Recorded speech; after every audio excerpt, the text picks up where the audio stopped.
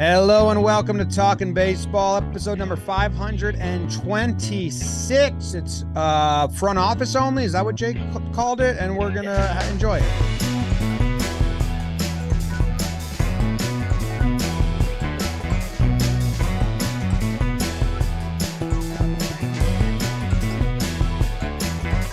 Hello and welcome to Talking Baseball, presented to you by SeatGeek. My name is Jimmy. Trevor in front of his guitars wearing tie-dye, and producer BBD behind the dish. Trev wearing a Jake Sucks hat. Jake is not with us. He said front office only because you guys are players only. Is that what he said? I don't know what he's talking about. Do you ever really fully understand Jake? Not in text, man. I don't know. People that don't know Jake might not know that. Maybe the hardest person to understand what he's saying through text sometimes. One time when we were on the Milwaukee trip last year, I forget the exact message that was sent, but I was with Rob in our hotel room, and Jake sent some message that Rob had no idea what he was trying to say. And I was meet him in the lobby. I remember he did that with Sam once, and I've got 20 years of Jake text in my life, and I was like, he's asking you, actually, if this is that. And they're like, what? It's very funny. Whenever he's serious, I don't like it. I'm like, why are you being serious? I don't stop being always serious. Just joking. be Jake. Always joking. Hey, I didn't tell you I was going to do this, Jimmy. Yeah. Okay. I'm going to do it. Okay. Live. Yeah. You and I and Jake and BBD have talked about the format of the show, kind of where we want to take it, where we think it's gone. We're going to try something a little different today. We're still going to recap all the games and do that, but we're going to hit that quicker, and then we're going to talk about kind of bigger, broader topics over both leagues and the interleague today. I think it's going to make for like a smoother show. We're trying something. Bear with us. There's been a lot of internal talk about the format of the show. Somewhat impossible, somewhat stale. So we're doing it a little different. Trev and I are going to try it out while Jake's gone. And I think Jake's gone next Friday, or so are you. So there's going to be a little wiggle period. What's that called? I don't know. It's going to be an hour of me just telling everybody their team stinks. That's how people hear me anyway. And that's not true. Like, you really enjoy the game of baseball. And I don't care. I think because I'm indifferent, everyone just wants to hear praise. Like, I only dislike the Rays and the Red Sox. Ooh, speaking of the Red Sox, might have a new nickname for them. Okay, stay tuned. So, yeah, we're still going to do the baseball boogie music, but we're going to just hit all three kind of at the front and then little chatter about some teams. And then Trev and I both had, like, this is what I want to talk about, which I think is always makes for a better show if we're actually talking about things we want to talk about instead of just kind of like going down the list and be like, what about this series? Which, as you guys have noted over and over again, is really tough to do. It is tough. So, and let's say what we always say, James. Yeah, you guys know your teams better than we know your teams. For sure. For sure.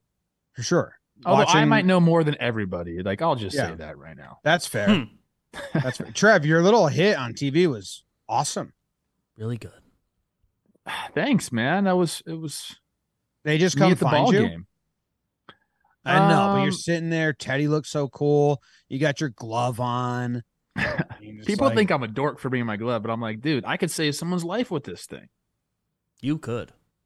Yeah, I mean, if anything, like Hampel should be paying you big money because you're kind of making bringing your glove cool again. Do people see that as like nerdy, huh? Like a grown man with a glove? Yeah. Well, they think you're going to steal balls from kids. I just like having my glove on. And there's not a lot of times where it's socially acceptable. You bring it on like every trip with you. Yeah. I do. Yeah. You got a nice glove. It's all leathered up and shiny. Show glove. Before we go on to the thing, I found the text I was alluding to with Jake and Rob. On the Milwaukee trip, Jake texted a group chat of all of us, Davis, do you need the soup case? And that was asking me if I needed the suitcase full of like headsets for recording the show. Yeah.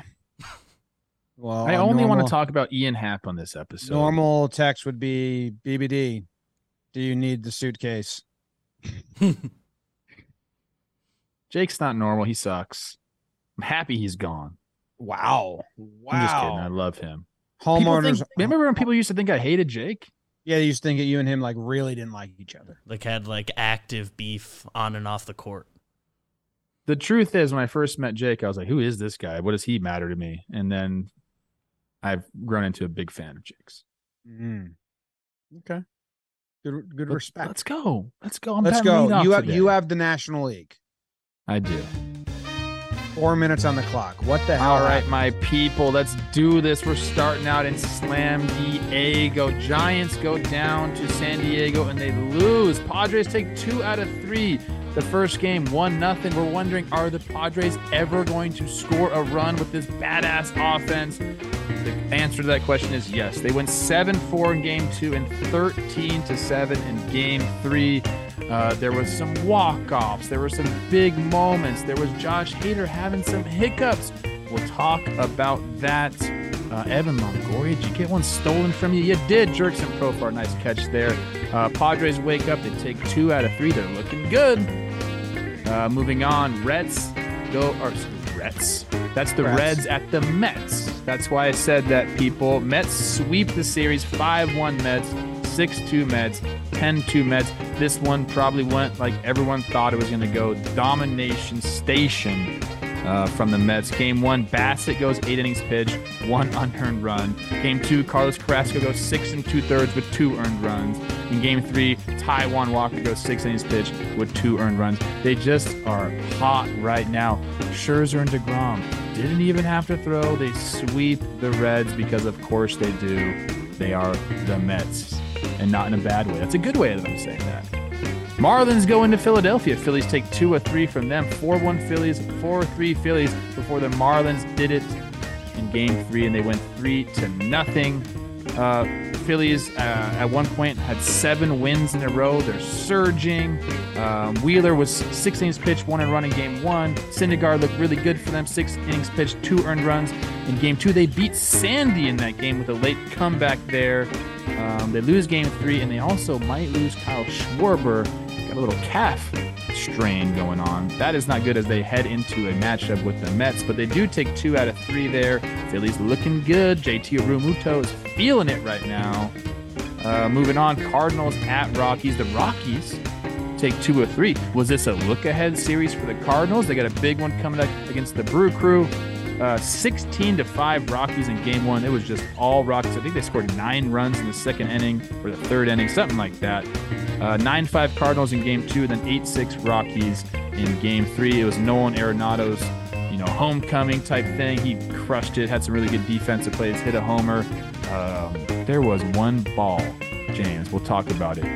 It was knocked about 500 feet in this series. That's what happens in Colorado. They take 2 of 3 from the Cardinals. After that, Pirates at D-backs. We're talking about 2 young squads trying to figure themselves out. D-backs take 3 of 4. It goes 3-0 D-backs, 6-4 D-backs, 6-4 Pirates in Game 3. And then D-backs win the last one, 9-3 as well.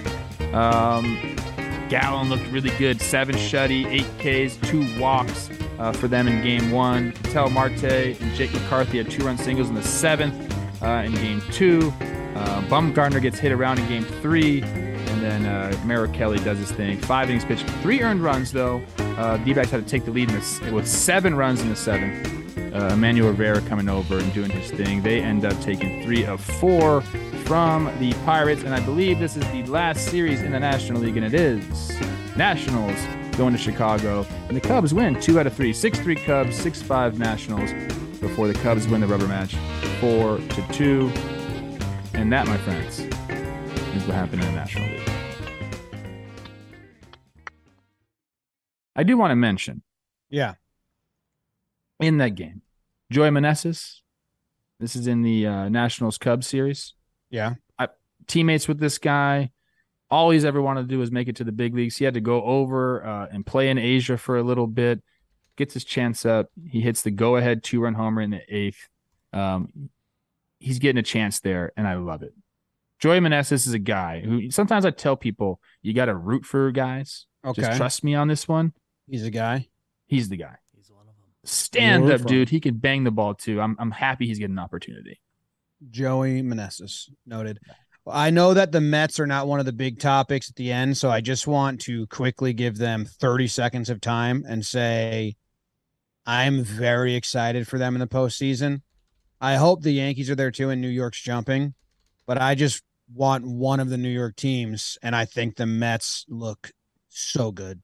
I know the Reds are not a great team. They haven't been playing better late, but they traded away a lot of their studs, but to get those 3 pitching performances, to hold a team to 5 runs over 3 games, and your starters all go deep, and DeGrom and Scherzer did not pitch. They just seem to be having so much fun. Vogelback walking up to Milkshake brings all the boys to the yard, and it was Bassett who said, like, you got to do it. He was on the Gotta Believe KFC podcast where he said that, if you want to hear it. But they just got good mojo, man. Like, they're being silly with Buck Showalter, which is a guy that usually doesn't do that. Lindor's going off. So Lindor's looking nasty out not there. Not a deep Mets talk on this episode, but fully appreciate what's going on. I'm really excited for the postseason. We got a lot of Mets fans in the office. It's going to be fun. The Mets look great. You got Diaz, and his trumpet song is, lighting the world on fire. His run is so good when he does the shoulders like this. I love that. They have a massive series coming up here. Phillies, Mets. It's not like for the division or anything like that, but 2 teams playing really well, going at it, and the pitching matchups are just like banging, bro. So we're getting the guys. We're getting Suarez versus Scherzer. I think it's Nola versus DeGrom, and then Wheeler's pitching for the Phillies, and I don't think they've announced who they're going to go with in that game 3. But I'll tell you this. I was sitting next to Tyler McGill's parents because his brother Trevor is on the Twins. Tyler. And I was asking, like, hey, when's this guy coming back? Like, Mets are looking really good. Like, and they said August 16th seems to be the day. They're going to put him in. They're going to put sources. They're going to put him in the bullpen to see how he does. And that, to me, you got a guy like that who has an arm like him. You put him in the bullpen, like that. Every once in a while, that happens where you got the guy starting, and then you put him back in the pen, and then he becomes this lights out dude during the postseason. This could be the guy. Do the Mets need any more weapons? Because they're about to get another one back. Take them all. The Phillies also, we're not doing, that's not the big topic that you have lined up, but it's the same note. To get the 6 innings pitched, 2 earned runs from Syndergaard, Wheeler 6 innings pitched, 1 earned run, and then Gibby. Did you see his diving play? Yes. Attempted. It was almost awesome. Like, that play, it looks like 2 blunders, but or some people were acting like it was, but if everyone saw, Reese tries to make the big scoop on the hot shot. It hits his glove, but doesn't squeeze it. It flings up. And then Gibby's eyes light up about like diving to his left to grab the ball. And then as soon as he has it rolling or like then darting mid dive to the other side, like, you're not going to do that, Gibby, but it was awesome effort. But for the Phillies to get that pitching, and I think Real Muto's on a homer streak. Hoskins was on a homer streak. I mean, their homers in the last 10 games have to be insane because they hit 15 as a team against the Nationals before this. So that's going to be a fun series. We have a good weekend of matchups after kind of like there wasn't that many great matchups this week. Yeah, and like the one thing I'm a little bummed about is I think Schwarber's going to miss all these games. I think they said he's day-to-day, but he had like a little calf strain. I don't see him getting in these games, which kind of stinks. Now you're out without Schwarber, you're without Harper. So, I guess Phillies fans, you could use that as an excuse if things go badly, but they're playing with confidence right now. And they should be like, this is the team that I wanted to see. Phillies doing it. I guess it's Rob Thompson. I guess it's Topper, bro. I just got to admit it, right? Yeah, it's Topper. Anything about the Cards, Rocks series? Yeah, no, it's cool. We had Arenado going back there. He kind of he looks so dang good, man. And he has a 6 WAR right now. I think he's second in all of baseball now, behind Judge.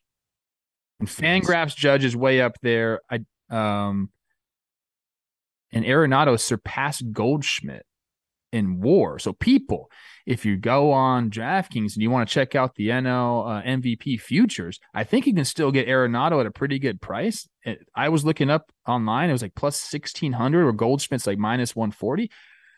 Arenado's defense could catapult him if he continues to go offensively. Like this guy,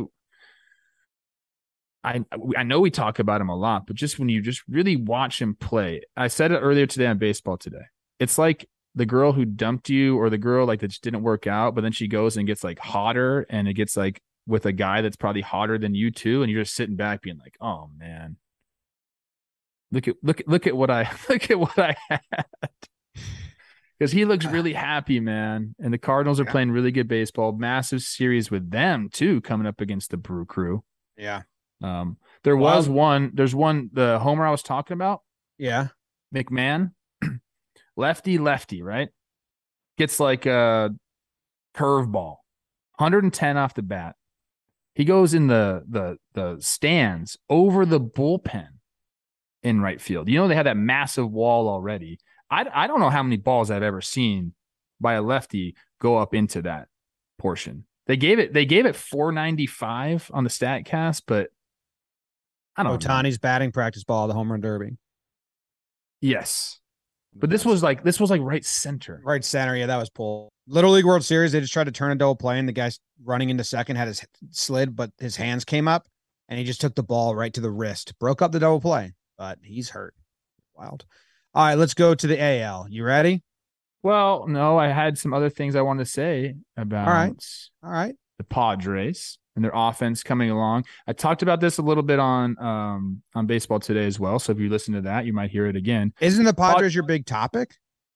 Oh, we're not doing big topics right now. Yeah, let's just because some the IL these are little topics. These were little topics out of the way. See, look, we're working through this, people. I love it. Yes, let me save the big topic then. Yes. Yeah. You'll hear about that. You ready for the AL? 10 minutes. Let's go to the AL then.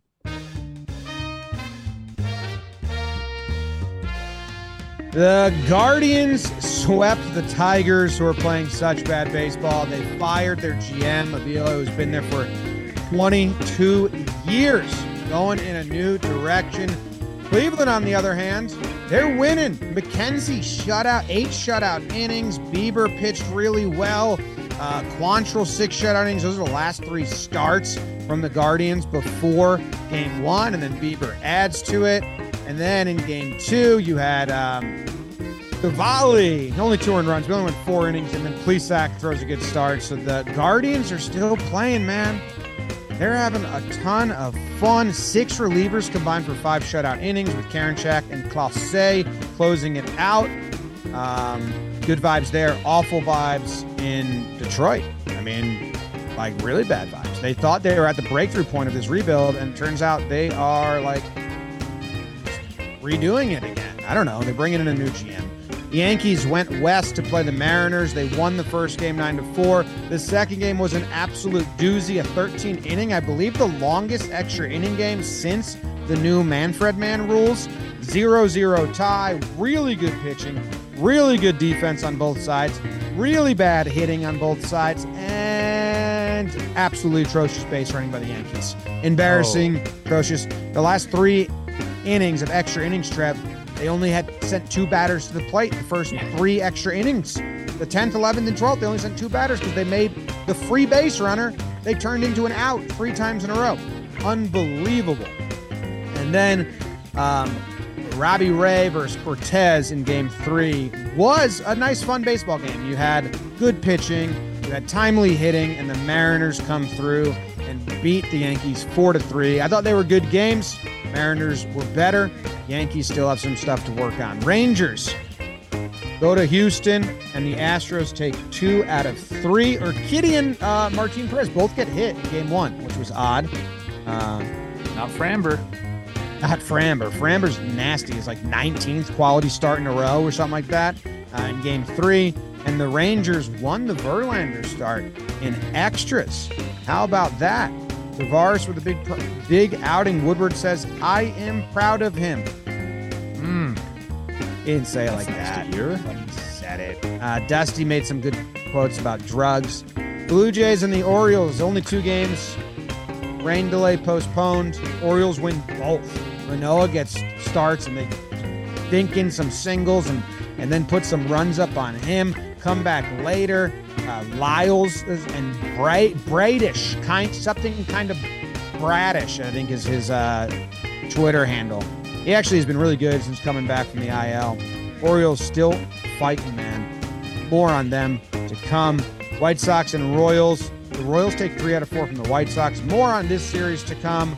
Greinke had bases loaded, no one out in the heart of the White Sox lineup up and got through it.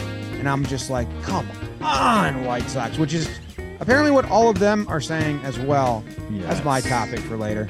Angels and A's played, and the Angels swept the A's. I don't have much on this. I wish I was more excited. I actually watched game 1, and then it was a good, scoreless game. Ohtani almost gets hurt, come back. I don't know. That's all. I can't hear the music. Did I go way too long? I think you did great, bro. I can't hear the music either. I can't hear the music, and then I forgot to set my timer to check. No, you're good. You beat it by about 50 seconds. Oh, nice. Sped through. Yeah. So I want to talk about the White Sox. BBD has the Orioles, Seattle on deck. So Trev, are there any other teams that you're interested or curious? Because I did watch a bunch of the highlights and the recaps, and I want to go back because I forgot. I had this queued up in my mind. It's the Pirates, D-backs. I understand these are teams that are not involved in the race right now, but there was an interesting play, kind of like a double play at the end of a game. Not the end of the game, but towards the end of the game. Ke'Bryan Hayes, first and second, Ke'Bryan Hayes short hops the ball. They throw to second. And then the second baseman, for some reason, instead of just firing to first base, decides to I think it was bases loaded, actually. Decides to get the runner at third in a rundown. So the run ends up scoring. Then the third baseman goes back and tags or that wasn't third baseman. It was a shortstop. Goes back and tags third base. And it's like, well, it's not a force out anymore. So then he runs the runner back. And then the runner doesn't just put his foot on the base. He stands next to the base. So then the guy tags him. Why did he's out? On purpose? It was the craziest. I was like, what is going on here? The baseball IQ was negative in this play right here. I just didn't understand it. So the Diamondbacks end up scoring a run on it, but it was like, we like to talk about positive baseball IQ. This was negative baseball IQ. And Diamondbacks just run. That's their thing these days. They just like running. It's tough. Anyways, I had to get that off because I was thinking about, what just happened? The runner, all he had to do, he was already back. James, he was back at second base with 2 or 3 seconds to spare, and he just stood next to the base. Weird. And they just tagged him. I don't know what happened, dude. Anyways, let's get back to the Guardian. The Guardians aren't part of a big topic, but they definitely deserve to be talked about. They sweep the Tigers, which is almost like the Mets sweeping the Reds, but the Guardians aren't the Mets. They're good, but you know what I mean? It's not like they're not best in the league, but they are atop the division now, Trev. Yeah, well, I was sitting at Dodger Stadium. They had already won their game, and the Twins were I think at the time they were up on the Dodgers. So we're like, all right, they got to win to keep pace, and then obviously they lose. So now the Guardians are up. That's still a 3-team race. I know we're going to talk about the White Sox. The Twins, to me, looked a little overmatched there out in LA, which is maybe you expect that, but I don't like that attitude that I saw from them. But good on the Guardians, man. They just keep going. Some cool quotes. Plesac said, "We're buzzing. You can tell we have a winning streak. Guys know how to win. We're playing together. Timely hitting. It seems like everything is coming together right now." And it's pronounced Clase, right? Yes. Why? What's up with Karinchak? He's not. Is he self-aware now? Because it's taking it to a whole nother level now. Every single strikeout at the end of an inning, he's taking his hat off, throwing his arms up, going nuts. Last weekend he did it, and I was reading his lips to Rosie and everybody. And it was a weird phrase that he was saying. I forget what it was though. If you're a Guardians fan, do you guys put this in the chat? Do you guys like that, or is it what's going on now? I think he's got some off the field other stuff that have people out where If he was more Brett Phillips vibe, maybe they'd be more into it. So I think it's a tough combination. To me, I'm like, I don't like it. And I'm like, Well, what? no, it's too. What's I happening? like some shit, but not that. It's too much. Okay. But I like this quote from Brian Shaw in the Guardians about Clase. He said he's starting to learn his finger pressure. He's starting to learn command. He's starting to become an elite pitcher. I think he's kind of been one, but like if he's making Had adjustments the like stuff this forever. Yeah, he's had this. He's had the electricity in his arm for a while. That's cool to hear someone else say about you. We've talked about this quite a bit on this show. I mean, the pitchers they have the tech, and if this guy is now learning how to manipulate the ball even more than a freaking 1,000-mile-an-hour slider, then I don't know. I don't know how the game I think might self-destruct because pitchers are just going to get too good. I swear, man. I swear we haven't even got to the point yet where like everybody takes the jump. A few pitchers have used technology to get better and to get back in the game. But once everybody starts doing it, I don't even know what's going to happen. Caleb Thielbar, I'm going off on a little tangent here, but this is important. Caleb Thielbar is a left-handed pitcher from Minnesota. Okay, he was a good pitcher, a relief pitcher for us when I played there. Took a couple years off, was coaching college baseball, Jimmy. They say, hey, come try out. Because he has like 100% spin efficiency on his pitches. Like this is a guy that organizations dream of. So he's like he's like all up in the numbers. He's learned to use this tech, and now he's back in the big leagues doing his thing. And it's like, I don't want to say it's easy for these guys because you still have to do it, but like, holy crap, man. What are we supposed to do as hitters? Well, the shift getting eliminated might help. They should change the strike zone to lower it a little again. I think please help us. I think that's what hitters are saying. SOS, bro. Yeah, I think some of that stuff's going to happen. Dusty Baker has some awesome quotes. Did you not hear the one about drugs?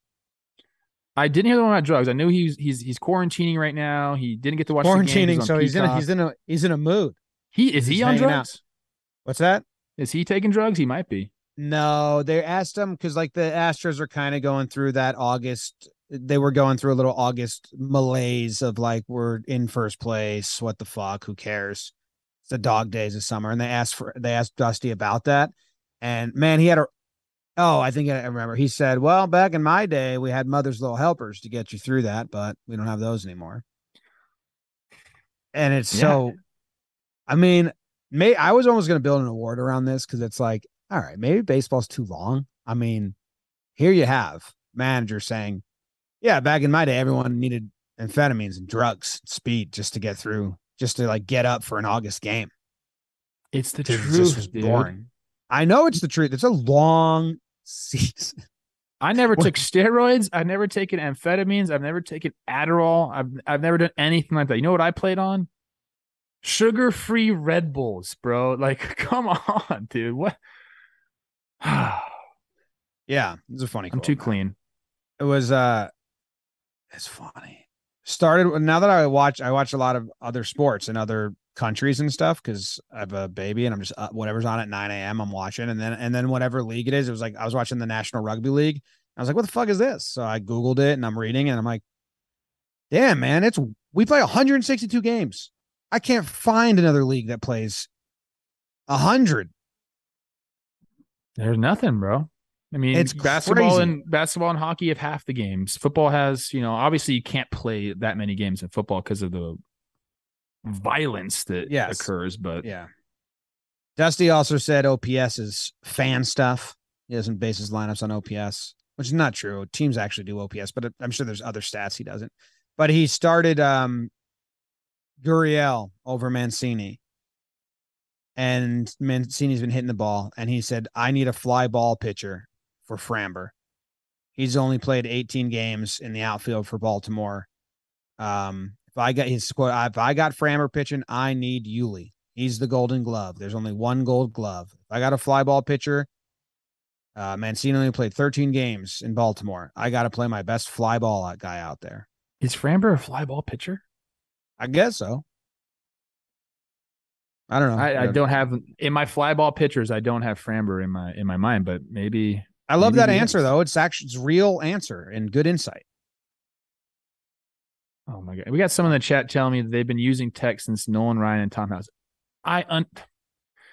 Who is this in the chat? DW. Listen, man, I get that there's been stuff around. You don't understand the level that these guys are using it. Every single bullpen, even when they're playing catch flat ground, they do stuff. It's different. I don't want anyone telling me this. It's bullshit.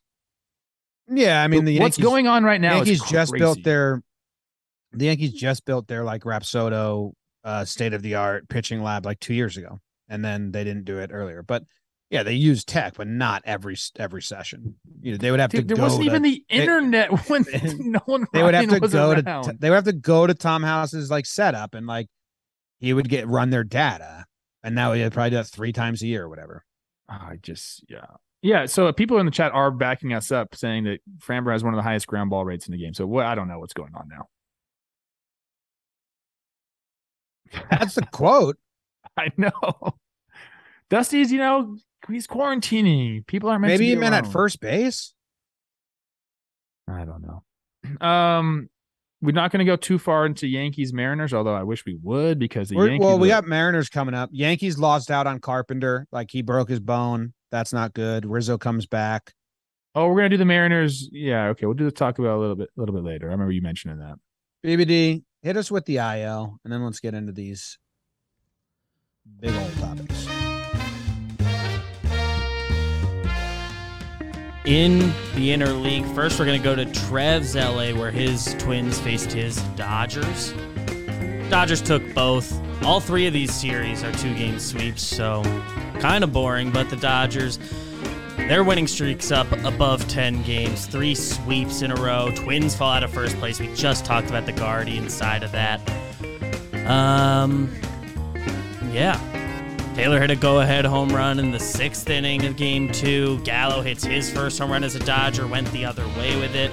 He had some quotes about enjoying having a beard again, which Reddit people took too seriously. Over to Milwaukee, where the Brewers swept the Rays. Brewers win 5-3 and 4-3, so a couple close ones. Extra innings in Game 2. The Rays are 7-11 since the break. Only 1 win streak within the 7 wins. They won 3 in a row at one point. Wander Franco's been running, throwing, and hitting off a tee. Could be ready to take live BP potentially today. Manny Margot starts a rehab assignment. He's fun to watch. Hope he's back soon. Taylor Rogers received a cortisone injection in his knee. And over in Boston, the Braves came to town, swept the Red Sox, winning the first game in extras. Second game, they win 8-4. Maddox stuck an ice cream cone in Grisham's face. The rookie who came up made his debut in homer. That was cool. Braves have only bunted 3 times all season and only did it once. That resulted in a hit. They had a big bunt over the week. Fried goes on the 7-day concussion IL, retroactive to Monday. Sad, don't like that. Bunch of 2-game sweeps. Don't care about those. That's the IL. Good job, BBD. We actually were watching the game live when Fried injured himself.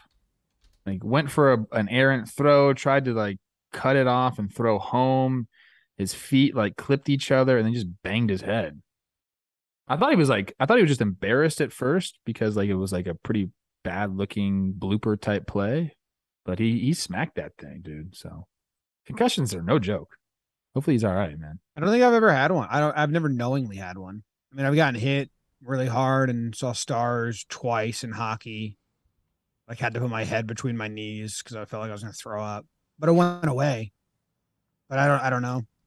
I had a hockey team that had like 5 concussions. It was scary. This one we can start Twins and Dodgers. I was at both of these games. The vibe there was great. Second day was Freddie Freeman bobblehead day, and the place was jam-packed. And I mentioned like the Twins' demeanor. It never felt like they were in there like, we're a first place team. Let's go take these Dodgers. Let's make this a statement series. It was more like, ooh, we're playing the Dodgers. Like this is gonna be tough. Like who's behind me right there? Hi, Isla. God, I love it. Love construction. Anyways, That doesn't one fare thing I well want for the Twins, man. That's like kind of their thing. I know we need them to have that confidence because we talk about in the playoffs, like they haven't been able to get it done, obviously, and you got to fake it, man. I told Peter this morning, I said, if there's one trait that I have, it's the ability to conjure up confidence when maybe I shouldn't have confidence. I have it in spades. I don't know why, but I can make myself feel confident pretty much in any situation. The Twins Jake has did not that as display well. that. Yeah. I don't have that. The Twins didn't have it, and it kind of showed during the games, even when they were up 4-2, which in my interview, I missed the chance to say 4-2. I thought you were going to say it too. Missed that opportunity to do it. But it just the Dodgers lineup is just absolutely relentless. It just never stops. Whenever the Twins needed to make a big pitch, they didn't. Whenever the Dodgers needed to make a big pitch, they did. You got Muncy and Belly hitting now. Muncy's doing the step back thing. I put the video. I was watching him hit. I was like that. Is he doing the step back? And he just said he tried it out. It's feeling good to him, and people were like, oh, you don't need to make these big adjustments. So it's like, he might do that for a couple games to get this certain feeling back up into the hip. And then maybe he lets go of it. You're making adjustments. The way he's been kind of hitting this year, he's searching for things. One last point on that game. It was the loudest I've ever heard anybody get booed. My kids were actually scared.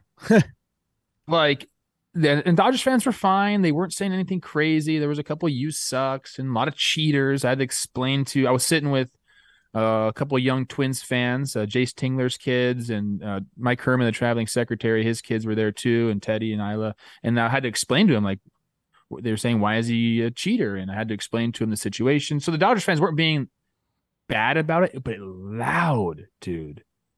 And Correa kind of feeds into it. He's looking into the stands a little bit. He did not have a great series. I don't know, man. I think it's just going to always happen for him. He just has to wear it. But it was loud. I mean, he leaned into it from the start. So he really, he was cutting WWE promos where Altuve was definitely not doing that. We'll see if it fades. But Altuve won the MVP. So that's kind of where that goes. Yeah. Damn. All right. We are going to get into some topics. Trev wants to talk Padres, Hater. I want to talk White Sox. We got Orioles and Mariners on the docket. We have standouts and all that. Let's get into the topics. Brought to you by, ready for it? LinkedIn. Yes. As you gear up for fall, you need the right people on your team to help your small business fire on all cylinders. LinkedIn Jobs is here to make it easier to find people you want to talk to faster and for free. Jake loves LinkedIn. I think he's probably going to be upset he didn't get to do this ad read first time we're doing this one. He's just a connection guy. That's all Jake is. Network. My dad, I think any business professional just absolutely loves LinkedIn. You can create a free job post in minutes on LinkedIn Jobs to reach your network and beyond to the world's largest professional network. Simple tools like screening questions make it easy to focus on candidates with just the right skills, experience, so you can quickly prioritize who you'd like to interview. I think Jake's Jessica went viral on LinkedIn a couple year or two ago. Yeah, a couple times. Yeah, she's like a star. I use LinkedIn to have a secret conversation with a secret friend. It's the only place we message each other, and it's beautiful. I have notifications on for his messages. It's wild. So thanks, LinkedIn, for giving me a secret pen pal. LinkedIn Jobs helps you find the candidates you want to talk to faster. Did you know every week nearly 40 million job seekers visit LinkedIn? Post your job for free at linkedin.com/talkin. That's linkedin.com/talkin to post your job for free. Terms and conditions apply. I had a buddy who was saying this is almost like a new social media type app. And you said Jess went viral, and I haven't been able to use LinkedIn. I better set up a profile. I don't know what my title is, but can you give me a cool title so I can I don't know. I want to brag on LinkedIn. Just do professional player. I think Gallo has a LinkedIn. I think there's professional players that have them. There's weirdly a lot of MLB players that say their bio is, or their title is just MLB player at Baltimore Orioles. That has to be the teams made it for them. I don't know, but there are a lot of players that have LinkedIn. Really? Yeah, I'm in. I'm in. dude. And it's cool. You can see how, I don't know if people want this, but you can see how big, like you could go Yankee scouting department and just see everyone that works for there because it's in their bio. And you just click New York Yankees and see the people who work for the Yankees, and you see the scouting department, and then you can go to another team and see their scouting department. And it's like 2 people, and it's like, it's interesting stuff. I've gotten lost in that web. That's interesting. Can I link my OnlyFans on my LinkedIn? Of course you can. I don't see why not.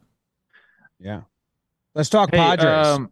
Yeah. Yeah, I want to shout out Gallo, hitting the homer. BBD mentioned it a little bit. Of course, he's feeling more comfortable in Los Angeles. Like, of course he is. That should not be a story. Like, the pressure is off of him. Yeah, I mean, I don't think he's performing. I think he hit a homer. Yeah, he's feeling better. I think it's a small enough sample that the homer has his numbers now overall good with the Dodgers. So I am salty, sure, whatever you want, but man, every like Talking Yanks episode this season, I would talk about how surprised I was how much support Gallo got. I would ask Jake, why is it? Because he's Italian? Like, is it because like why? I had never seen someone perform as poorly and get as much support from. I'm not talking on Twitter or social medias because that's a shithole and a terrible like place. In the stadium, you go to a game, Gallo before every at bat as he walked up. I just had never seen it, and like you can go back and listen to Talking Yanks. This isn't me revisionist history. I would say, how come he's getting so much support? What's going on here? So for him to constantly be talking about how he didn't get support from the fans is irking me. I can see that. Because I'm like, dude, there's never been someone who performed as poorly as you that was as in the stadium. Again, social media is a shithole. Like, social media would have you believe that Brett Gardner is hated by Yankees fans, and you go to the stadium and he's a standing ovation every single game. Yeah, like Twitter's just not real. But yeah, so. And the LA writers are definitely like easier. They're squeezing it out of him right now so they can rile me up. But everything is less stressful. Absolutely, for him, man. I think New York City, even if you're not a pro athlete, is a fucking bottle of stress. It's the fastest. You're right. You're totally right. If you're just visiting there, you're like, holy. Yeah, like, if you're visiting New York, if you're like, let's go for a day in Manhattan, you're stressed. I mean, I don't know. It's a stress ball. At the end of the day, yeah, it didn't work out in New York. And that's happened many times. And it is difficult to play there. And people always get on me when I say, shit, it's hard to play in Philadelphia. It's hard to play in New York. It's hard to play in Boston. Like, these are places it's difficult. And he got booed when he didn't perform, but he got more support than I've seen a struggling player get. I think there's only a few stadiums that you'll ever really get booed at. Honestly, like, for not performing. Like, you might get booed for other reasons, a visiting player, whatever. But like, I feel like there's only a few stadiums in all of baseball, a few fan bases in all of baseball that'll like really boo you. And yeah, man, it's like Texas wasn't one of them, bro. He'd get when you live other states, like you never hear the car horn, and then you move to New York or New Jersey, and it's a beep first state, and it's not that they're as angry as you perceive them to be if you're from a place that doesn't boo or doesn't beep. It's just like more casual. Like, if you drive where me and BBD live, which is the North Jersey suburbs, I mean, you're going to hear car horns every time you're out. And then when I lived in Northern California, you just never heard someone beep. Yeah. Unless it was like, hey, the light turned green. Beep, beep, beep. I got booed at Target Field. Okay, so it can't happen. I played so poorly that Minnesota people, some of the nicest people in the world, booed me. They booed performance. Jeter got booed. Everyone loved him. Everyone had posters of him. He had a bad stretch and got booed. Like, it's not a big deal. When did he get booed? He went over 30. They started booing him. It's not what others perceive it to be. Like, it makes me so happy. When people are booing in the stadium like that, they're not. It's like how in some households, cursing is nothing. It's not a big deal. Some places, if you curse, it's like the worst my mom thing that can happen. Would call me little shit, and I would call her big shit when I was like 5 years old. Like, that was our nicknames for each other. Like, that wasn't a curse word in my. It's just different. But people put their interpretation of it on Northeasters and think that like we're super angry all the time. It's like, no, it's just nothing. Whatever. Okay. That's a different story. All right, let's go Padres. Padres coming out. We know the offensive struggles they had after the trade. All we wanted to talk about was Juan Soto. What are we going to do with this lineup? This is a murderer's row. I think I said, is this the best 1-2-3 punch in baseball? And people were kind of got mad at that because people get mad about everything nowadays online. But it was really good to see them break out. A lot of cool quotes. Machado, once we get going, we get hot. It's going to be a scary lineup. There's only one way to start a winning streak. That was from Soto. It's winning the first game. I just like that the length of their lineup, and it was inevitable for them to get going here. In the third game, where they won 13-7, all 9 Padres recorded hits. And Soto, another quote here: when you have a good lineup, you don't worry about hitting the winning homer. You just pass the baton, let the other guys do their job like we did yesterday, like we did today. It's interesting to say because it's interesting that he said that, because you hear teams say that, but not with power hitters like the Padres have. Usually it's like, get on for these guys. But now, like, when you got a guy like Juan Soto, who's in the middle of your lineup, talking about passing the baton and just having good at bats, I think that really resonates with the rest of the lineup. If the big dogs are saying like, hey, let's just go have good at bats, I'm going to pass it to you, I think that instills confidence in the bottom half of the lineup as well. And like I said, it was only a matter of time before the offense started clicking. I'm kind of all in on the Padres. Snell looked really good, and he's kind of like a bonus piece-ish for them. Like, if he turns it on, he's kind of always like a late bloomer in the season too. Like, if he gets going and the Padres pitching comes back and the starters are what they can be, then this is a team that's very scary. That's very much a World Series contender. Obviously, they're all in, and they prove that. But James, yes, they got a guy right now that's supposed to be closing out their games for them, who had a little hiccup this outing in this series. He was all over the place. He was walking people. He threw a ton of pitches. Started checking into it a little bit, and I mentioned this on Baseball Today, but there's an article out there at sportsinfosolutions.com, and they're talking about Hader and his release point.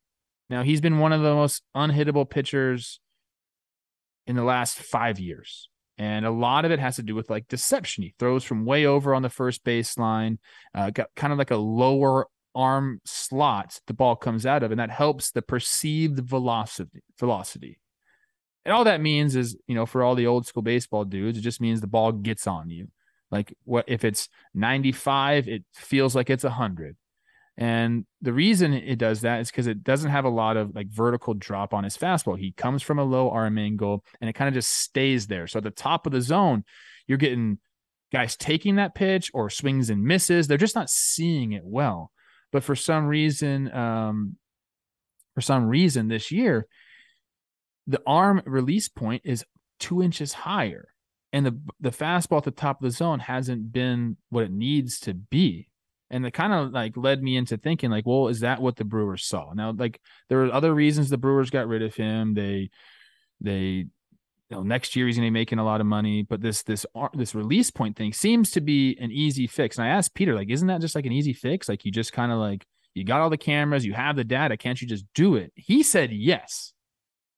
So it makes me wonder, like, why isn't there a fix yet with this? And is that why the Padres are like, sure, we'll go get this guy and we can fix him? There hasn't been a lot of games in San Diego. I think he's been made a couple appearances. Like, so maybe they've already tried to do that, but that's interesting to me. And that's something that Padres fans have to look out for, come September, come playoff time, is like, does this guy have that pitch anymore? And with all the cameras and, like I said, all the data, he has the information too. And now it's up for him to make the adjustment. I'm just wondering why it hasn't happened so far. I'm looking at the Baseball Savant. You can do like the image of the release point, so you can see that it is lower. Or It's higher this year. It's higher this year. People are in June and July, they hit 306 and 36 at bats against his fastball. In the earlier months, April, May, they hit 0.086, 3 for 35. It's higher, and also it's like skinnier. Where last year there was, there's movement, a little movement. It was like it looked like a beehive, and now it looks like Marge Simpson's hair. Skinny, but I had a thought. It's just kind of a joke, but I was like, what if he just changes cleats? And he's just got like taller cleats this year. I don't know what it is, dude. But I know, but it's funny it's funny that it can be anything. Like this could be. Imagine if he was like, "Nah, I got new spikes. They're a little taller." And you're like, "Oh, okay, you're good." So it's not that. He has to know about it. They have to know about this. I mean, this is a reason some prospects get sent down and retool because their release point's so different. Because you give credit to pitchers a lot, Trev, but you MLB hitters will notice the weirdest and most minuscule stuff about. I don't think this is a tipping situation, but you notice this stuff. And it's not that you would notice the release point. And sometimes I guess you can, if a guy comes from different places on different pitches. I don't think you're going to notice the 2 inches difference, like higher on the fastball release point, but it's what the ball looks like coming out of the hand. If before it's staying true, and it kind of, gives that ride movement that we all talk about. And now it's not really having that effect. So guys are seeing it better. I mean, it's like a bread and butter pitch for him.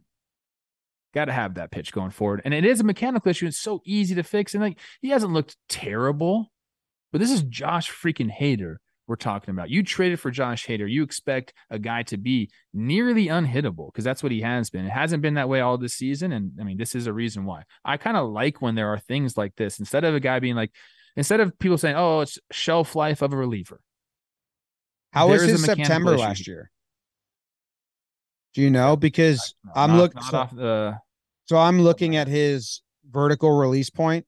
I like this stuff, and it was. I really don't know what this number means. 5.3 feet. No, it can't be that. But release his point? Yeah, feet. But he's taller. I think that's what it is. Well, because you're going down, you're crouching down as you release. Yeah. Okay. So it was 5.3 feet, and that's kind of 5.3 is where it was at all of last year, and then it spiked up in September. And if you go back to 2020, and this is interesting. If you go back to 2020, oh wow, Trev, his release point on his fastball has been slowly climbing for years. What could that mean? I'm not sure. Like I'm not a pitcher anymore. I still dabble in blitzball, but I think maybe there's some fatigue issue setting in, or it could be something before his release point also changing too. It could be, where he's starting on the mound, his stride length. Yeah.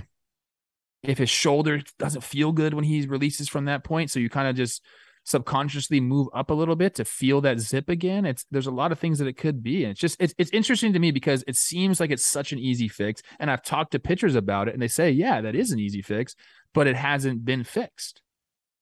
And it slowly got to where it is now. In 2017 through 19, it was like 5.1 inches. And then in 19, it spikes up a little bit. And then 20 it goes up. In 2021, started 5.2, ended 5.4 throughout the course of the season. And now this season started 5.4. It got up to almost 5.6. In the last month, it did drop back down to 5.4. But it is interesting that, and it's for his other pitches mirror that as well. And there's just so many aspects. It's just something to look at. If you're a Padres fan, if you're a Hader fan, I mean, just kind of, let's see if he makes the adjustment. And this doesn't mean he's just going to get hit all the time. Like, he's still going to have good outings. He's got plus stuff. It's just this is the type of thing that could, and this is not hyperbole, people. This is the type of thing that could win or lose you a World Series. This is your closer. Yeah. Rooting for him to fix it. He got saved by Machado's home run. That was nice. Oh, was my a nice gosh. One. All right, let's. I want to 2-1 slider by Rogers. He freaking crushed that thing. I want to talk about the White Sox. That's what I texted you guys. There's an article that came out about the White Sox. There was the stats. Who sent us that? Jake sent us that Jay Kuda tweet. White Sox this year, 500 record. White Sox second half this year, 500 record.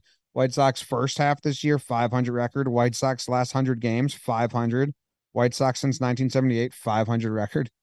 So, dude, have we fact checked this? Because he went on more and more about this, James. He added on to that tweet.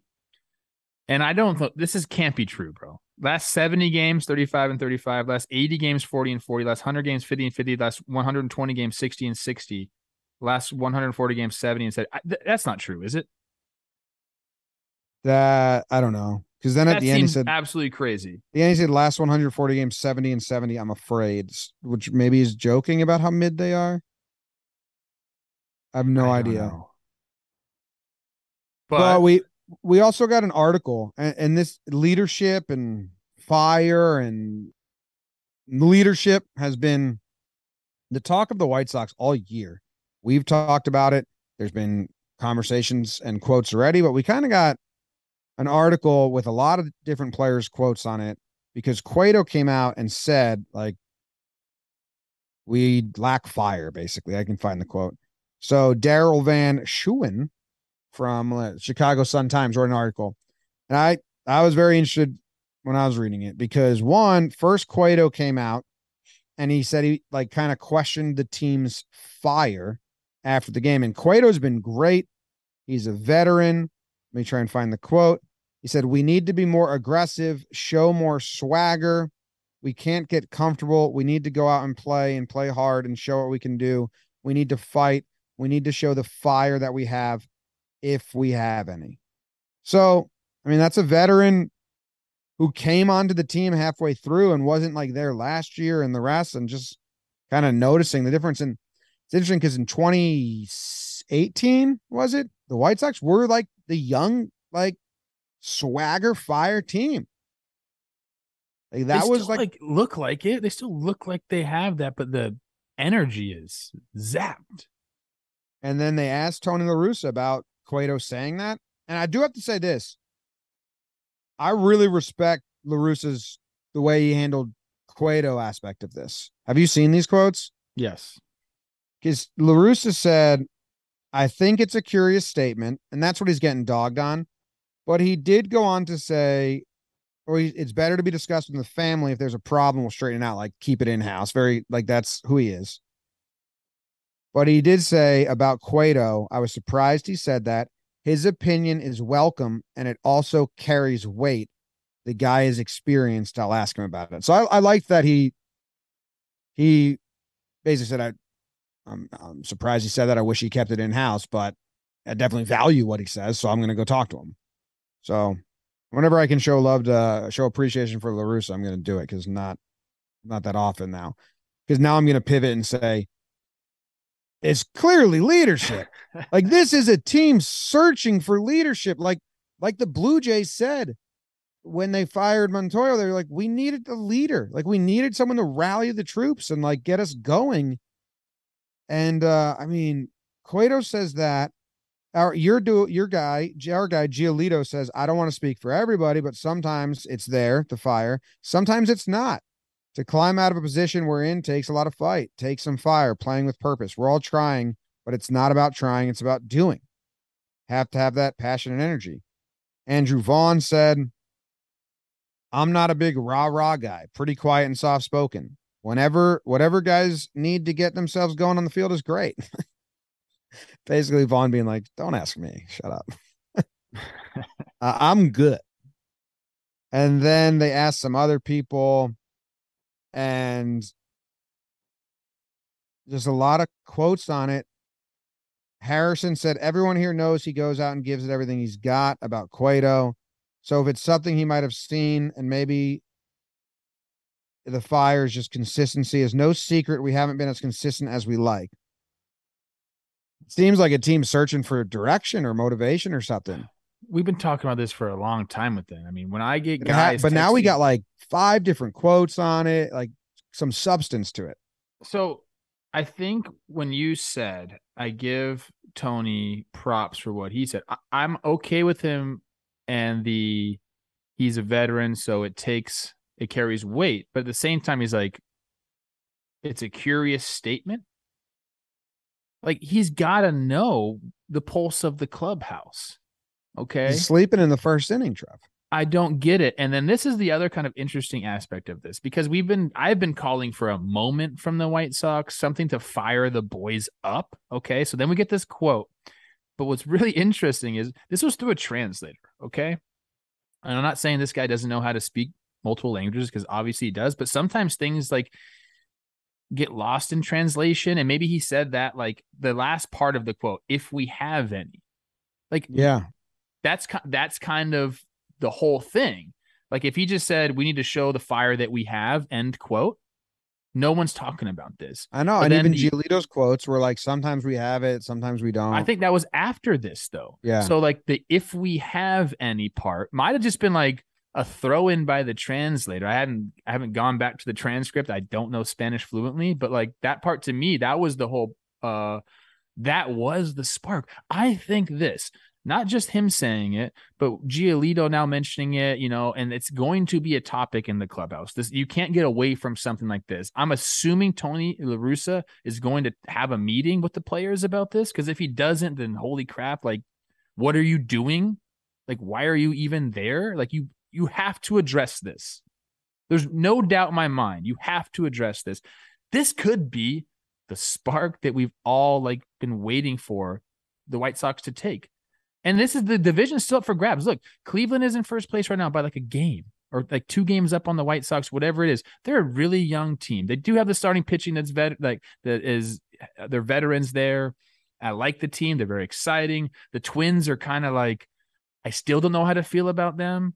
Like, they're hanging on for dear life. That's kind of my opinion. That's kind of how it seems like to me. Like, if the White Sox got hot, there's no doubt they can go run this thing. They still have a bunch of games against both those teams.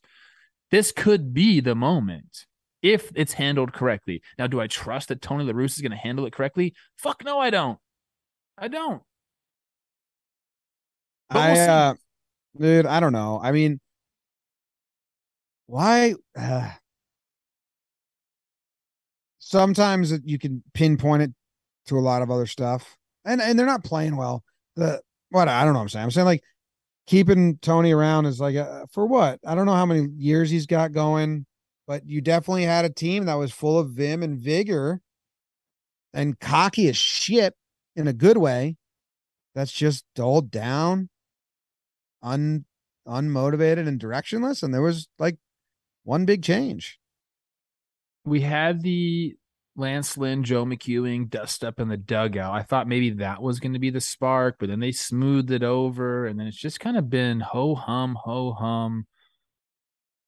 When Jerry Blevins is texting me talking about the White Sox, saying they just have no life, they have nothing, that's very telling. Jerry does not talk poorly or badly about many things in life. He's a very positive person, and he couldn't help but call me or text me and tell me it looks bad. Yeah. I was looking at like some offensive numbers for them, just trying to figure it out. I was actually like going through stats, hoping they would land in the middle more. Just like versus fastballs and versus changeups and shit like that. And oh man, did I just close it? Damn, I had something open. They're really bad versus fastballs and sliders. So Fangraphs has all the pitches. Yeah, the 2 main pitches you want to be good at. Fangraphs has shit. Here it is. So Fangraphs has like how many runs you score more than the average team versus pitches for their pitch value. So the White Sox score 22 less runs than the average team versus fastballs. They're not mid, they're bad. That is 24th out of 30 teams. And then they score 14 less runs than the average team against sliders. You don't want to be bad at both those pitches, you know? Yeah. Like, there's another team that's really bad at fastballs. The Padres are really not great at hitting fastballs, but they're plus against sliders. So you can be those 2 pitches, because that's bullpen right there. I wonder what the White Sox numbers are against relievers then. I kind of want to go check that out because that fastball slider, that's relievers, right? Basically, yeah, you pair yourself down to 2 pitches as a reliever most of the time. A couple pitches maybe to show, but your 2 main pitches are going to be a heater and whatever off-speed pitch. Chicago White Sox are 19th in OPS out of 30 against relievers. So yeah, that's bottom of the league. Those are not pitches you want to be bad against. Mm-mm.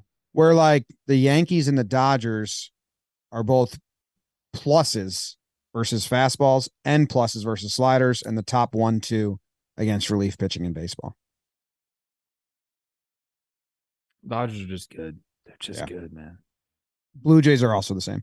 All right, BBD, let's go to the Mariners and the Orioles because Fangraphs has a very funny, and it makes sense, but it's funny when you read it, stat. Yeah, I mean, it makes sense. So the Orioles and Mariners have essentially the same record. I think Mariners are 1 game ahead right now after last night's games wrapped up or something. But they have essentially the same record. Fangraphs has the Mariners is very likely to make the playoffs, and they give the Orioles no chance or a half game out of a spot.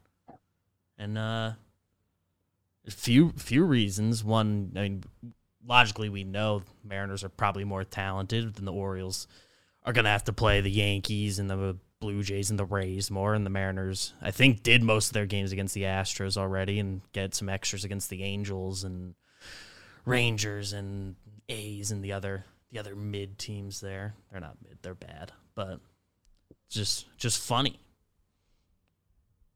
The Orioles have such an uphill battle. I mean, let me check his Baseball Reference does odds as well. I have the remaining game strength of schedule rankings right now in front of me. As it stands right now, according to tankathon.com, that's where I'm at. Orioles have the 9th hardest schedule in baseball left. They have 7 against the Astros, 13 against the Blue Jays. And then they play a 3-gamer against the Yankees, Guardians, Rays, and Sox. Whereas the Mariners have the easiest remaining schedule in all of baseball. Really? They have 3 against the Braves, 2 against the Padres, and then 7 against the Guardians and 3 against the Sox. They're counting those as difficult games. They got a bunch against the Angels, the A's, the Tigers, the Rangers. Like, I'm assuming that that's kind of where the biggest discrepancy lies, is the strength of schedule. But maybe you got something else, James? I think it's strength of schedule, but I was curious because the Orioles are in the East where there's a lot of teams that are over 500 and they're going through the Central. So that's not good. The Mariners have the easiest remaining schedule, but they, according to Baseball Reference, have played one of the hardest. At this point, the differences in strength of schedule, it's not like the NFL or anything, because at this point you play most everybody. So, it starts out like +5, -7. At the end, it's really like average -1 or -2. You don't get a large spectrum. But the Mariners have had the hardest schedule, according to Baseball Reference. And I was like, huh, really? Because how do the Orioles not have? I would have guessed the Orioles because they just have more teams. But I guess who have the Mariners been playing in the interleague? They had a lot of tough games going on early in the season. That's when I declared them dead, a lot of people were pointing to that. Hey, we got a really easy schedule coming up the second half, like da-da-da-da. And sure enough, here we are. For the most part, their Astros games are pretty early. I'm sure they play them at least one more time the rest of the way. But and then I'm trying to find. They played the NL East, so that makes sense. Did I completely freeze? Everything sounds good. Videos are frozen, which is weird. But then now you guys are back. Okay. Well, happened once. You can hear me? Yep. Audio was always coming through with a little funky. So baseball reference has it as the Mariners as 86% to make the postseason, or 89% to make the postseason, and the Orioles at 46%. So schedule matters. I will say the Mariners are a better team than the Orioles. The Mariners are a legit team. Like, I think they're the third best team in the AL. Or I don't even know how to do that right now because we have some weird stuff going on. But I think the Mariners are a very, very good team after seeing them, after seeing what Castillo's done in his starts, what Robbie Ray is doing. And then just kind of like they have a crispness and a timeliness, and more than anything, they have an intensity about them when you play the Mariners. The Yankees just played twice in the last 3 series, where it just feel like exactly the opposite of what we're saying about the White Sox and what you said about the Twins, where it didn't feel like they were up to task. Like the Mariners very much feel like they are up to the task whenever I watch them, whenever they play the Yankees. They're like, they have this energy about them. Like, yeah, we're going to give you a fucking game and we'll probably win, which is cool. So I like their pitching. The Orioles kind of have that. They're kind of just, I think they're better off having these odds because they're the back against the wall Orioles. I went to a couple of other different websites and the rankings are completely different. So who freaking knows, Yeah. dude? First Yeah, of they all, all- it's baseball. Second of all, like, whatever. Mariners seem to be galvanized. I think that's a good word for them. You go through some struggles together. You go through some battles, like literal fights together. Like, you start to get pretty damn close. Then you start winning together. And that's what really puts a team together, man. James, are you raising your hand? No, I was stretching and laughing. Oh. Baseball Reference has the Tigers, the Angels, and the Athletics, or the Tigers, the Royals, and the Athletics. Their odds to make the postseason less than 0.1. Are we haven't had elimination season yet? I feel like we're getting close to that. And nobody's been mathematically ruled out, right? I don't think so. I think we're still a few weeks from when that usually starts happening. Dude, the Orioles are kind of like you were on it first, James. You said the Orioles are really fun to watch, and now they got Batista coming out to the wire, walkout song, get the whistles going on. Like, Rugi Odor is like, I know his like overall numbers aren't great. But Wait, that's my award. Oh, I forgot about that. Come on now. They got freaking Rushman coming up. Like, he's crushed it. Mountcastle is like superhero against the Blue Jays. Like, like they have a lot of fun stuff going on there, dude. Yeah, they play these games against the Blue Jays and they win. And yeah, man, they made some plays. They just got hits. They got some Manoah early, which I feel is against any good pitcher of his quality is very good. Rain delay happened at a good time. Like, actually, maybe a bad time.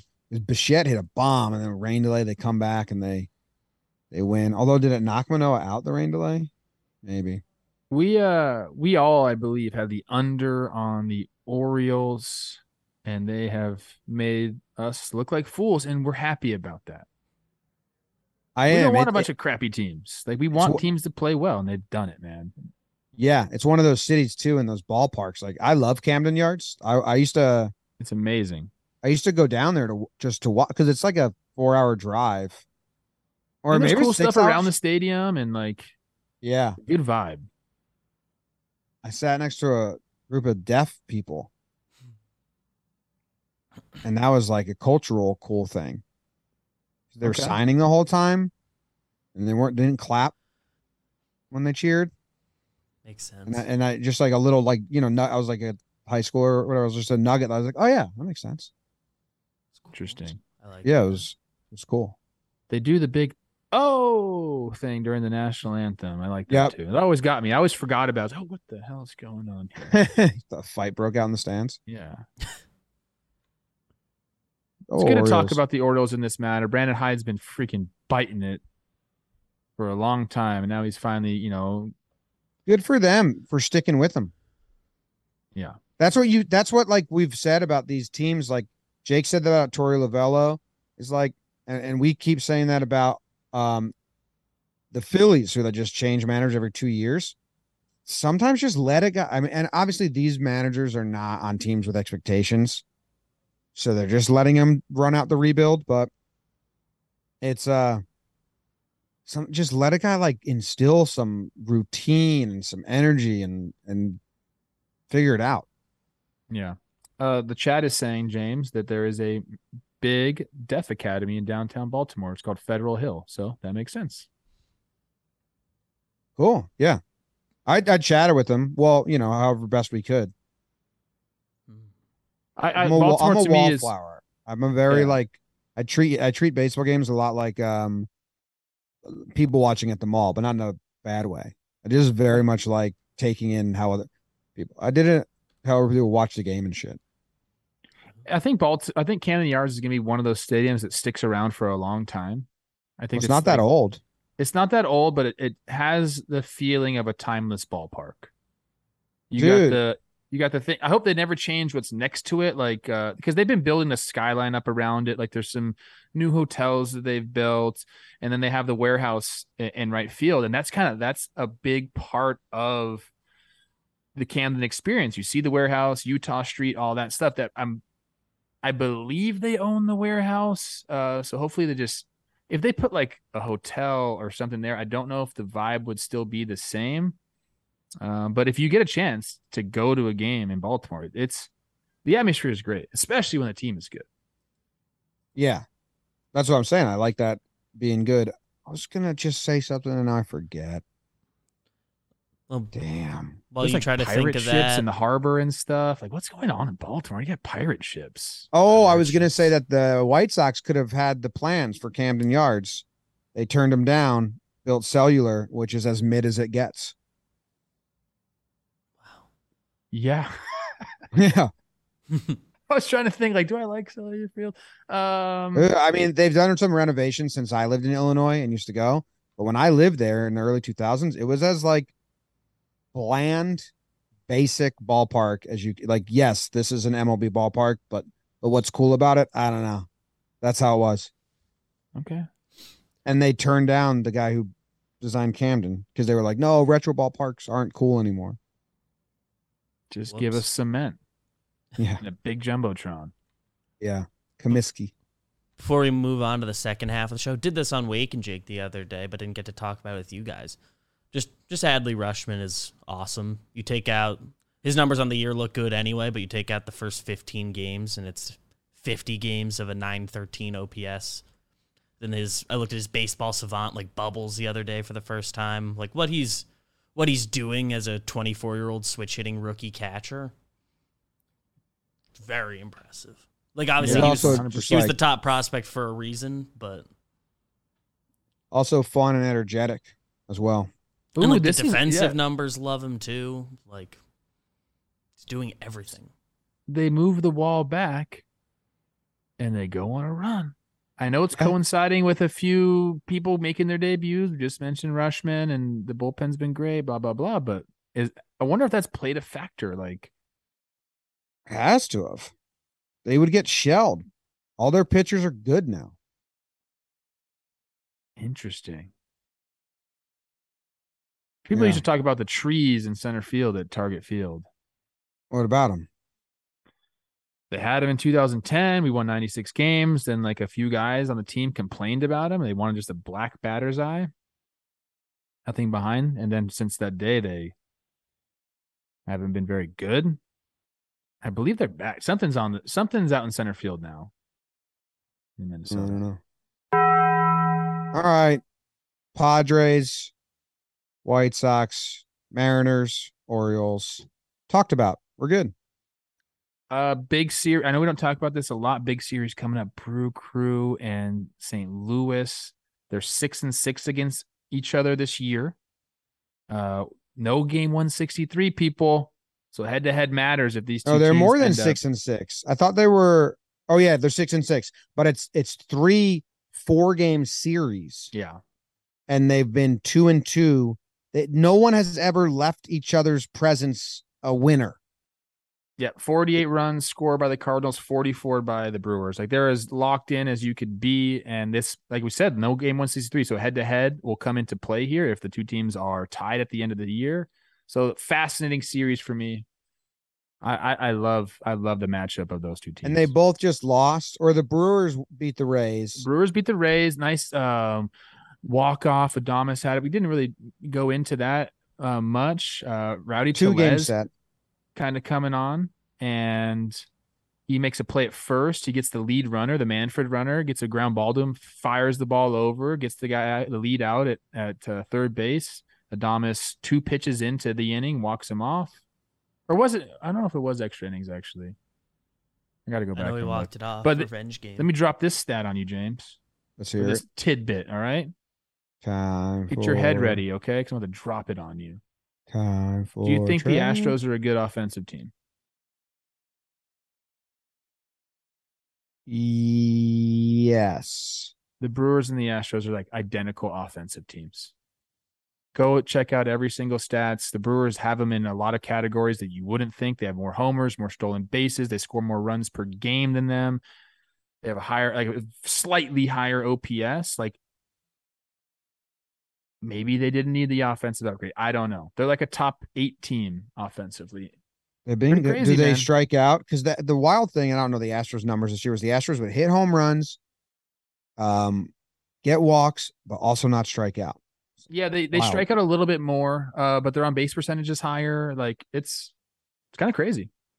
The only question I have for the Cardinals is they lost 2 out of 3 in Colorado. Did they not use relievers on purpose because the Brewer series was coming up?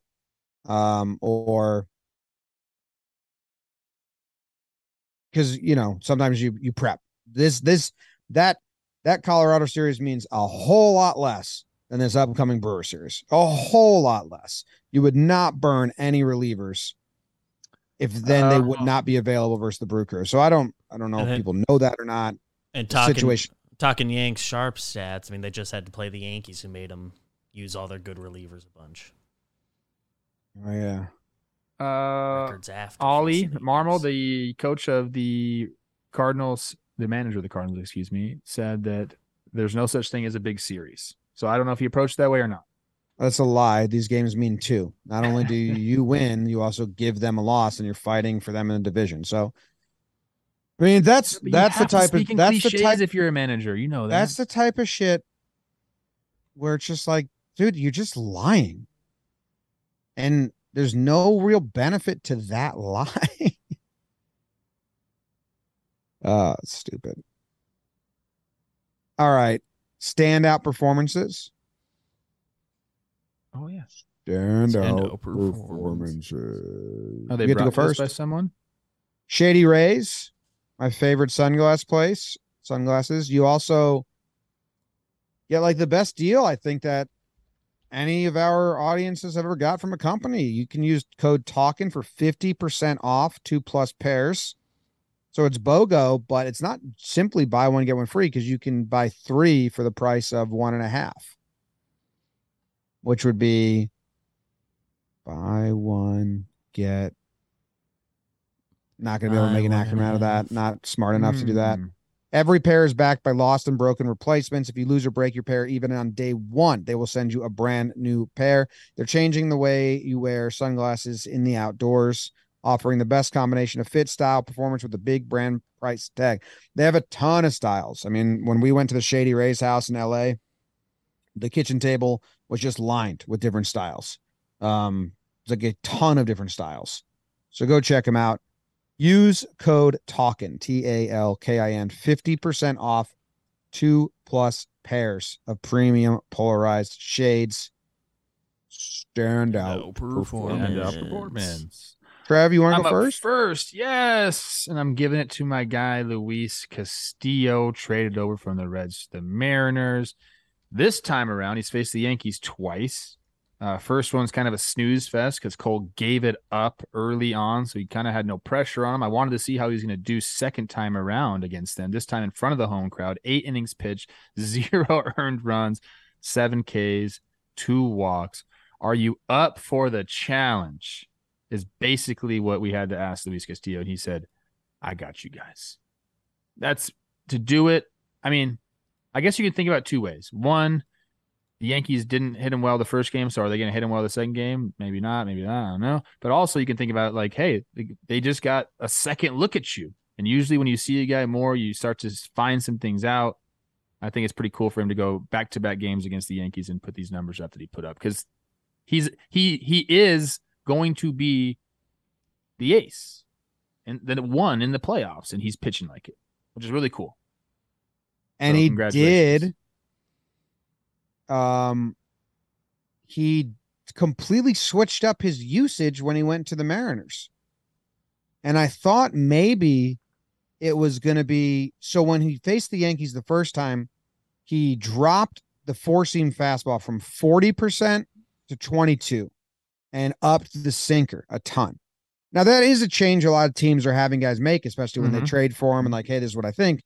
So I was very curious. I was like, was that a setup game? Because he knew he was facing the Yankees again, and then he was going to flip the script again and go back four-seam and drop the sinker down. But no, he actually stayed with the sinker even more, bumped it up to 40%, which is what the four-seam was at 3 starts ago. So the Mariners not only traded for him, they're tinkering with his usage already, going to that two-seam, which a lot of teams have been doing for players, and it's working. But he went 40% sinker and then 26% fastball. So if you do math there, that's 66% fastballs. And then slider and changeup, he only threw like a couple of those. So he's good, man. He's got like the moxie you want on the mound, the smile, and the fun, and then to go back to back with a new pitch mix. It's just like fully bought in, like open to the coaching. I don't know. I'm just like making assumptions here, but it's cool. He looks like a big game pitcher, which is, I think you kind of have to have that, to be honest with you. Like, you at least have to have the confidence to do that. And like, facing the Yankees, a big bad lineup, your first 2 starts with a new team where you're still getting acclimated with everything, and like, I think it's great. Yeah, I wouldn't have thought that. You asked me, you faced Luis Castillo twice against the Yankees. We talked about that when he first got traded over. I would have said, hey man, like, if he goes 6 and gives up a couple runs, or whatever, like, but he's been pretty much dominant. And the Yankees hit the game before. They might have something on Gilbert. I don't think so, but they hit Gilbert pretty easily. Mm-hmm. My stand-up performance is a Royal. Brady Singer. He changed something. I forget what it was, but he's been good for a little bit. I think he had 1 slip after being good. He shuts down the White Sox. 7.1 innings pitched, only 1 earned run. Same situation as Castillo. Had faced them his last start, and they got 11 hits off him. Only 4 earned runs, 11 hits. I was facing those White Sox again, and he goes into the 8th inning, only 1 earned run. He changed something that he's doing. I mean, he had a no-hitter versus the Yankees 3 starts ago. He's on a bit of a run here, July through August. Now that one White Sox start might switch it, but 2.45 ERA in his last 7 games started. And what he's done is he's up in his sinker even more. Halfway through the year, he just upped his sinker. But it's not a swing and miss pitch at all. He's pitching to contact more. It's only got a 7% whiff rate. But that's what a two-seamer is supposed to do. Yeah, quick at bats, keep the pitch count down. Hopefully you can go deeper into games, all that stuff. Did they fire their pitching coach, or did they talk about firing their pitching coach? So we keep forgetting about the Royals. They had all these young prospects, and then they weren't panning out. And now Singer's been pretty good. So good job by him. Yeah, I got 3.49 on the year. Young guy too. This was never going to be Kansas City's year, but it's nice to see, like, some of the guys that you want to be there for the long haul, like, have some success. And there was a stat on, I think Farm to Fame put it out. Peter and I talked about this also. 27 straight RBIs for the Royals this last week were all gotten by rookies. 27 straight. Really? So you could look at that 2 ways. One is there's a lot of rookies in the lineup, or 2, the veterans in that lineup haven't got the job done at all. But I tend to think of it like, hey, it's pretty cool that the young guys are coming up. They're given a chance to get acclimated, and they're performing a little bit. Yeah. He had 29 swings on his sinker, and he had 15 balls put in play. And I'm wonder how many went for hits. I don't think that many. Should be able to find that soon. 2. 2 went for hits out of the 15 balls put in play. So we're getting outs with it. It's a good pitch. Don't always got to strike everyone out. Tell them, Brady. Beebs, you got to stand out? Keep it tight, running a little long. Just shout out to Chris Bassett. 8 innings, 1 unearned run. We said it when the Mets got him, but with the rotation they've got, he's just like a bonus piece, and that's pretty nuts. I know it's against the Reds. I know the Mets are just really good, but Bassett, like you. And Bassett told him to come out to the song. Yeah, that was very nice of him to do for all of us. Mm-hmm. All right. Let's go. Swamp Watch. Sean Murphy, 0 for 13. Come on. Eugenio Suarez, 0 for 9. Big strikeout in the extra inning game. Nice pitch by Lou Trevino. Yes. Mariners won the game. He got him last time, so the Yankees were paying extra special attention to Eugenio. Dylan Carlson, 0 for 9. He had 2 walks. Devers back, returns, 1 for 12. Maybe he's been back. 1 intentional walk. Good for them. And then Rhys Hoskins, he had hit 4 games with homers in a row, maybe 5 or was, and he goes coming off 1 a for best 11. Friend of the Week award. Got the best friend of the week. So yeah, they just knew, like, let's take care of this guy. He's hot. And Hoskins said, fine, I'll go 1 for 11 because my boy JT is going to light you up. Team baseball. That's what it's all about. Love that. Dirt nasties on fuego. That means I'm on fire, baby. Like Waco. How do you say this guy's name, Trev? Joey Meneses? Yes. Yeah. 5 for 8 with 3 bombs. How about that? Also 3 bombs. Another fun name. Vinny Pasquantino lit up the White Sox. He went 6 for 14 with 3 homers. Good for him. Aaron Judge, he had 2 homers, 4 for 9, 4 walks. Nolan Arenado, talked about him going home to his old home in Colorado, 5 for 14 with 2 homers. Tommy Pham, I have not seen him in a Red Sox uniform yet. We will seen, or maybe I have it. I just never had my brain go, oh yeah, started out hot. See him tonight. 4 for 14 with 2 homers and 2 doubles. Brendan Rodgers, 8 for 14 with the homer and 5 RBIs. Mountcastle, 4 for 7, homer, 2 doubles. I think he crushes the Blue Jays. Emmanuel Rivera, 5 for 11, homer, 2 doubles. And JJ Bleday, that's a name I haven't heard in a while or said in a while. That is so fun. 4 for 10 with a homer and a triple. Hey, your other guy, Taran Varva, 2 RBIs in game 2. I'm telling you guys, as a baseball rat, dude. A rat. Well, speaking of the Orioles, I'm going to give out my first award. Okay, you go. You guys already know who it is. It's the Smell of Gasoline Award. And it goes to gasoline. What's that? I like the smell of gasoline. Goes to Rougned Odor because the smell of gasoline, even people that like it will admit it's bad, but they like it. Is pungent, get your attention, okay, but then it will wake you up a little bit. It'll energize you a little bit, but you don't want to. But like, Odor's numbers are bad, Trev, but his impact on the team is huge. And this is what he did to the Yankees last year. His numbers were bad, so it was like, we can't keep playing this guy. And then you go on a 3-game stretch where you'd be like, fuck, do I like Odor? And then he's the first one over the railing, hyping up all his teammates, coming through in somewhat clutch moments. You're like, fuck, is this guy, like, let's keep him around. Do I like him? And then he goes on a 4-game like stretch of like 0 for 15. You're like, you look at his numbers, you're like, 67 OPS plus, like, get this guy out of here. He stinks. And then you're like, he makes a pick and like screams, and you're like, fuck, I kind of like the smell of this stink though. He's a weird guy. He's a veteran guy that's, I think, really helping this Orioles club with the fire. Like, if he's on the White Sox, is he helping them with like the spirit and the fire? That's what he did for the Yankees last year. They like leaned on him as a leader because they were directionless, the Yankees last year. So he is just super interesting to me. He's not that old, but he's been in the league forever. And he just comes through, and he had a clutch home run, made the last out of the game.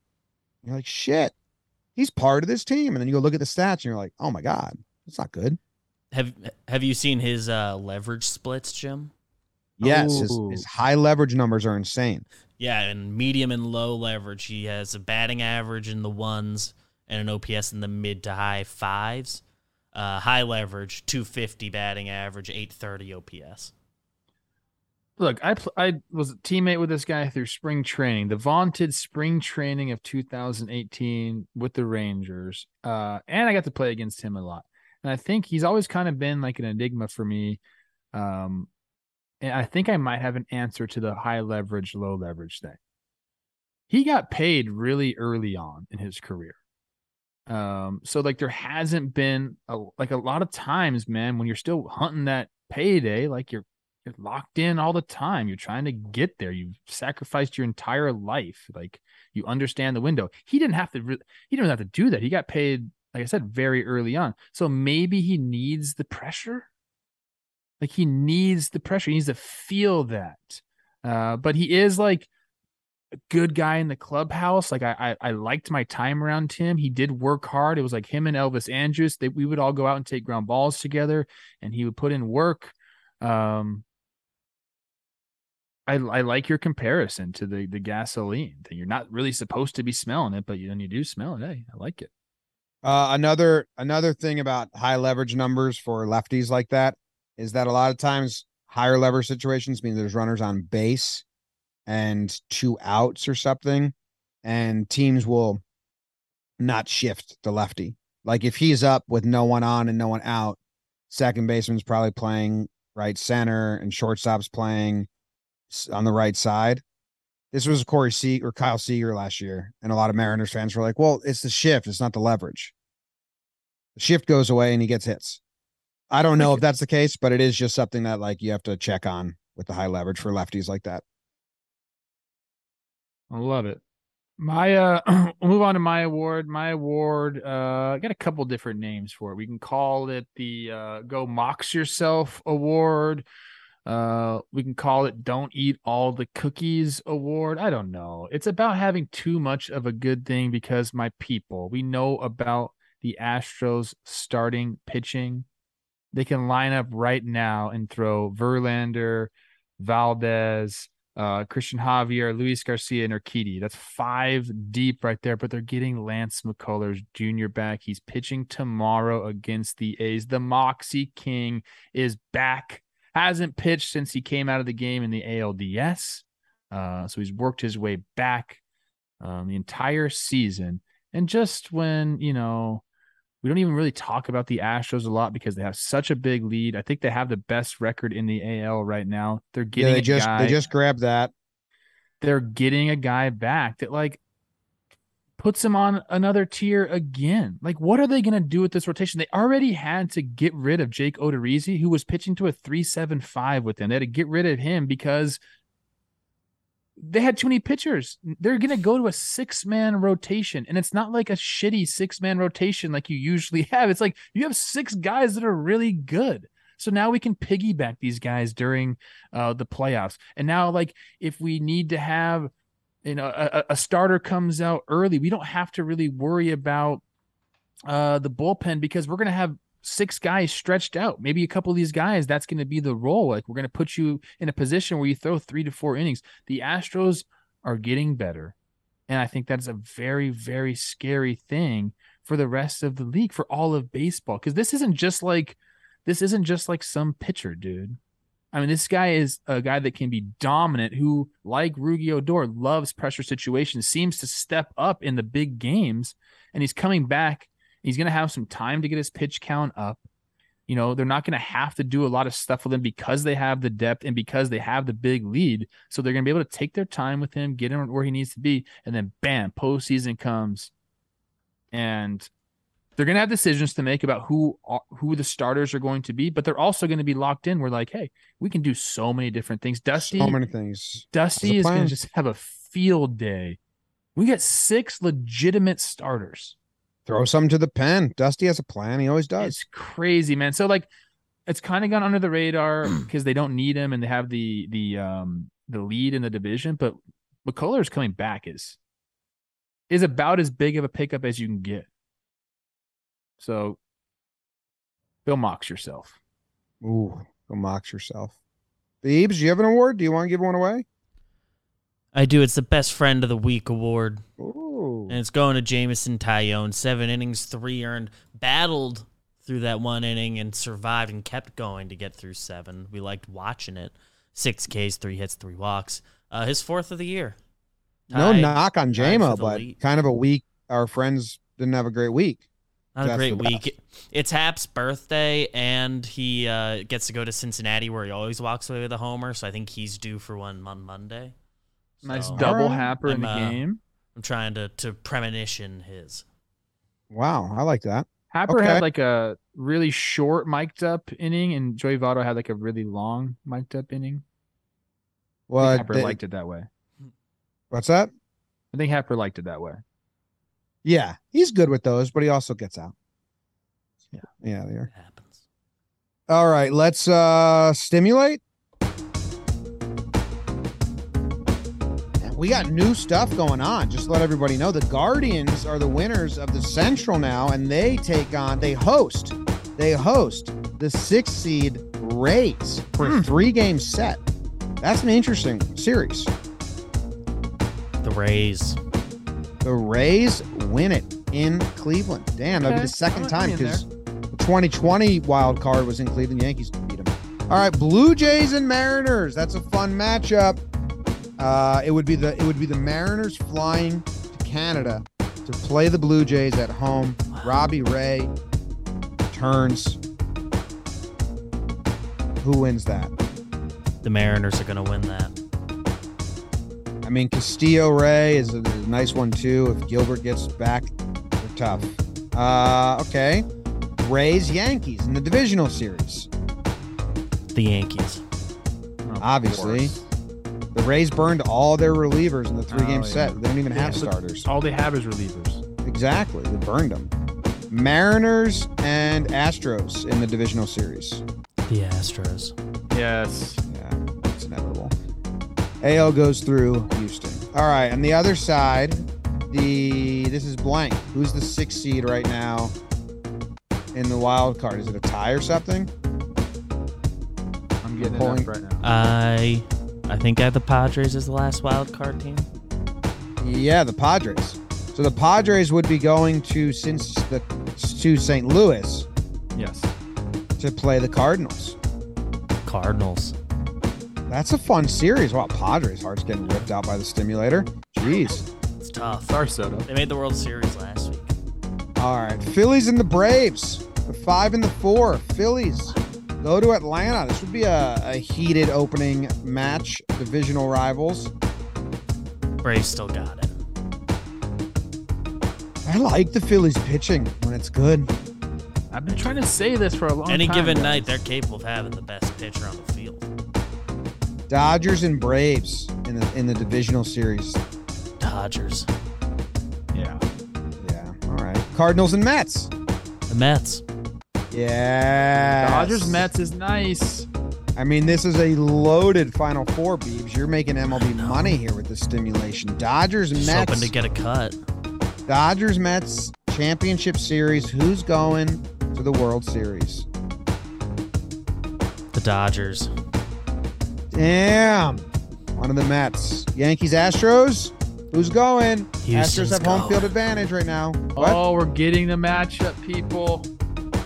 What did he say? I didn't hear it. Houston. Damn. Astros Dodgers. A rematch.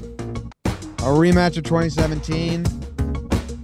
The Dodgers. Oh, And the Dodgers do it in your face, Houston. Take all your starters and shove them up your no butt. more Mickey Mouse. No more Mickey Mouse. That's what they're going to chant. No more Mickey Mouse. No more Magic Mickey. Johnson's gonna have the best tweet ever about this. Damn. He would. He would have a good tweet. All right. Hey, everyone. Enjoy your weekend. Thank you very much for hanging out with us. See Love ya. you guys.